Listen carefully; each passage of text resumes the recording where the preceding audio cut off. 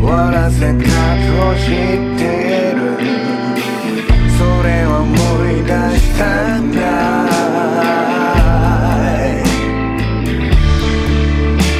必要になるとか近づいて知ってること振る舞いの皮、この先情景をないでそうように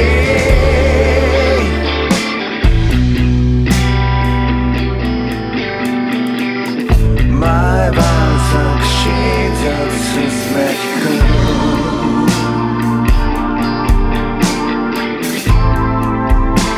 立ち止まったり振り返ることは決してしない。目の前で動かなくなるね。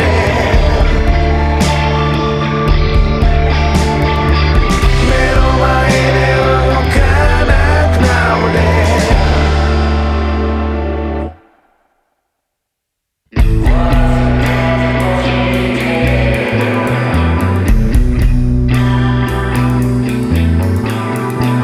終わらせ方を知って